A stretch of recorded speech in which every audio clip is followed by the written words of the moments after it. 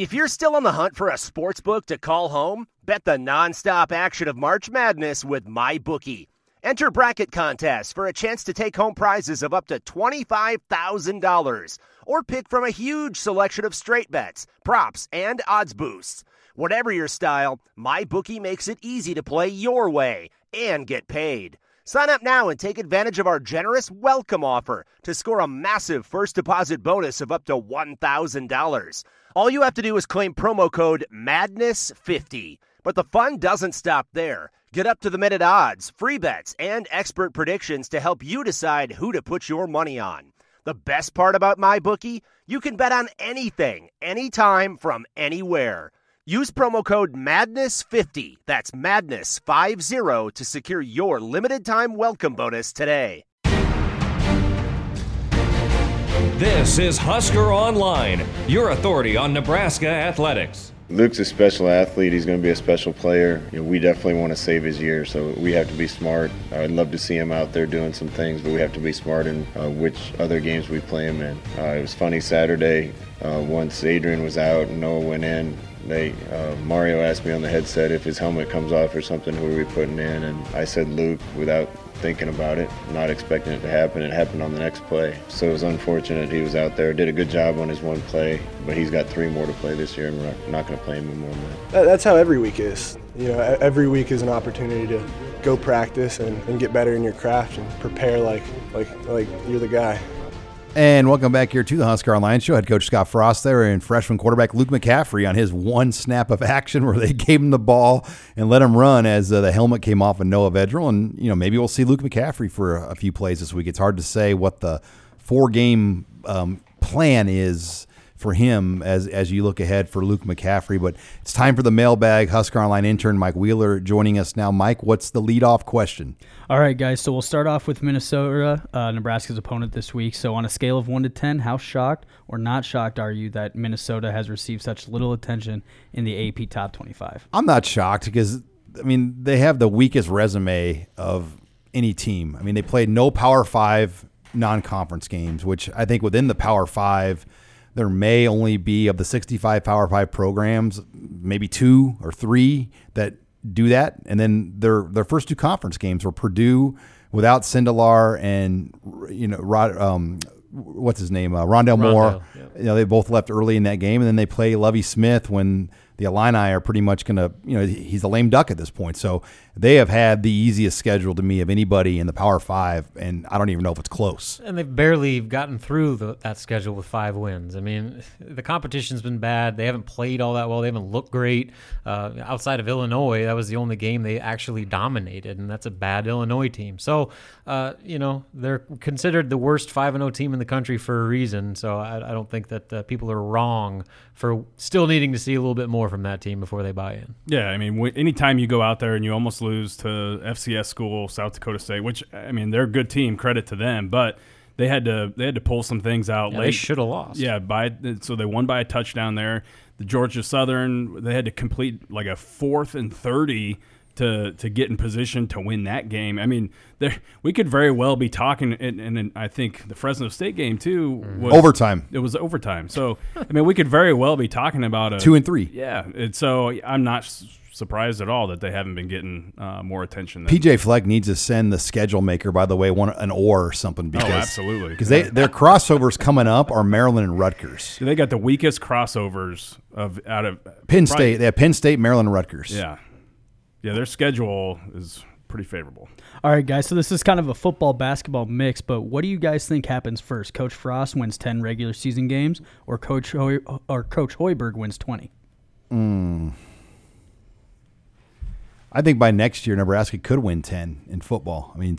But I think Hoiberg could do it next year, too. I don't think he's going to do it this year. Yeah, I just don't know enough about Nebraska to see how far away they are. And the thing is that you can flip the switch a lot easier in basketball.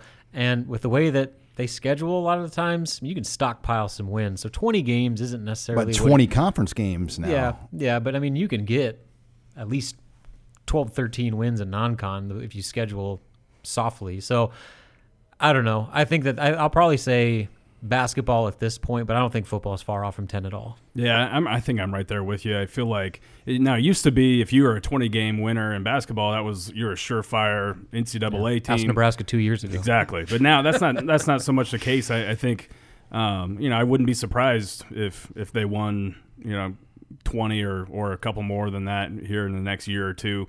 Not this season, but at the same time, I don't think Nebraska football is all that far off, too, especially with as young as they are.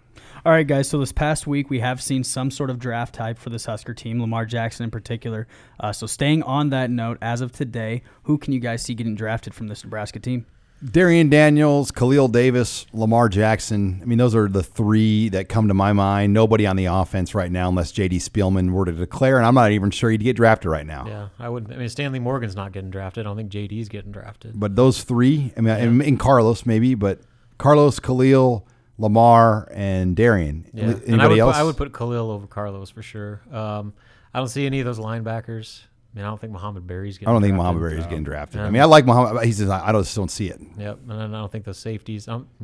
Dismuke would be the only other guy, and he's a junior. Well, he's a junior. Oh yeah, that's right. I thought he was a senior. All right, so yeah, no, those are the three or four that I picked. Yeah, those are the guys right now. But is Lamar Jackson a first rounder?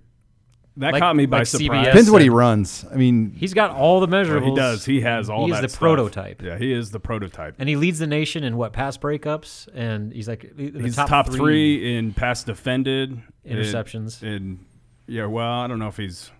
I know he's got two. He's got 2 picks. Yeah, he's right up there. He's like a top 5 guy in 3 or 4 different categories as far as corners go. So. I think he's deserved. Like he deserves some of the hype. I don't know if he's kind of mid first round guy, but good for him. I mean, if he keeps it up, then he could very well sneak in there. I don't know. All right, what do you got next, Mike? All right, guys. So this is going to be kind of going way back here, but who has or who had the greatest turnaround challenge, Bob Devaney or Scott Frost? I mean, if you talk to the historians, Devaney actually inherited a pretty good team. Jennings was a good recruiter. He left enough talent on the roster that Nebraska went to an Orange Bowl very quickly in Bob Devaney's tenure, and they won the Orange Bowl against Auburn. They went to a bowl game, I believe, in Devaney's first season. So I would say Frost. I mean, Frost inherited 2 4-8 teams with a lot of internal issues and a lot of problems, and they didn't have near the talent, where Devaney, at least, he was at an Orange Bowl pretty quickly. Yeah, I'll say Frost as well because the expectations, for one, weren't anything near what Devaney had to face compared to what Frost had to face. I mean, Frost was supposed to come in here and instantly change the program in the span of a year, and when it didn't happen, all of a sudden people are calling him Scott Fraud and all this stuff. I mean, like, it's kind of the unreasonable bar that was set for him is nothing like Devaney had to face. And then there's so much parity in college football that, there's just so much more competition.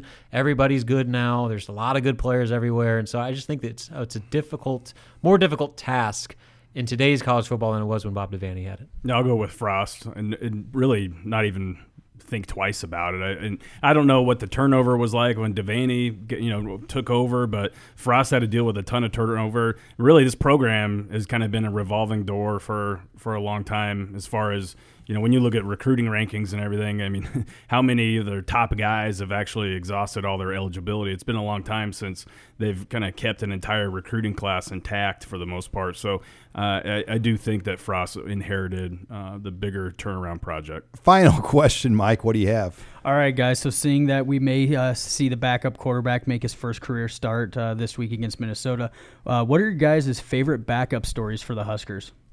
I mean, there's a lot that you can go off of. There's one for me that just was special because of the context. I thought Riker Fife getting the start on senior day against Maryland and getting the win on the day Sam Foltz was honored for his senior day. He was Sam Foltz's quarterback.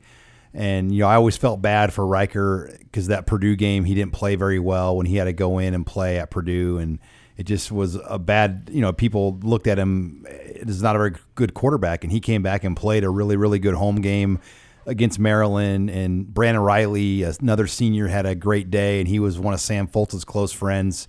So that one for me is pretty special. I mean, there's a lot, though, of backups that have started for Nebraska over the last 20-plus years. I'm going to go back to 1994 when Wyoming came to town and Brooke Behringer got the start, and it was a close game. Collapsed his lung. Yeah, and he ended up, I think he scored a couple touchdowns. He played with a collapsed lung and just basically willed that thing through a dogfight of a game.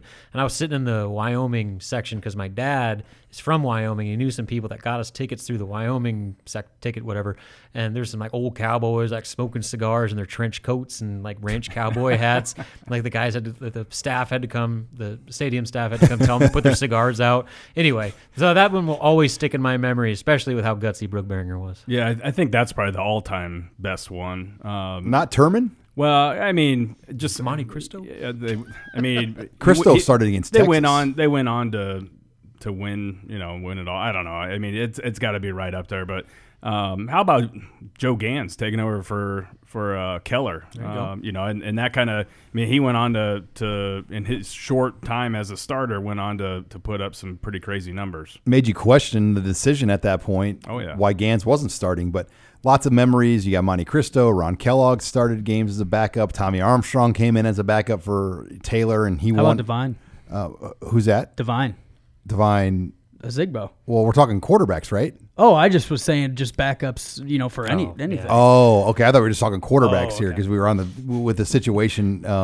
Heck, running back's a hard one, but quarterback is so defined when you're the backup. And it's rare, but it happens. But lots of memories. We come back. We'll talk some recruiting with Nate Klaus. It's been a busy week with 2 new commits. We'll close the show with that next. You're listening to the Husker Online Show. The first taste of rare bourbon you finally got your hands on. That's nice. At Caskers.com, we make this experience easy. Caskers is a one-stop spirit curator with an impressive selection of exclusive, sought-after, rare, and household names in the realm of premium spirits and champagne. Discover the top flavors of the year now by going to Caskers.com and using code WELCOME10 for $10 off your first purchase. Get $10 off your first purchase with code WELCOME10 at Caskers.com.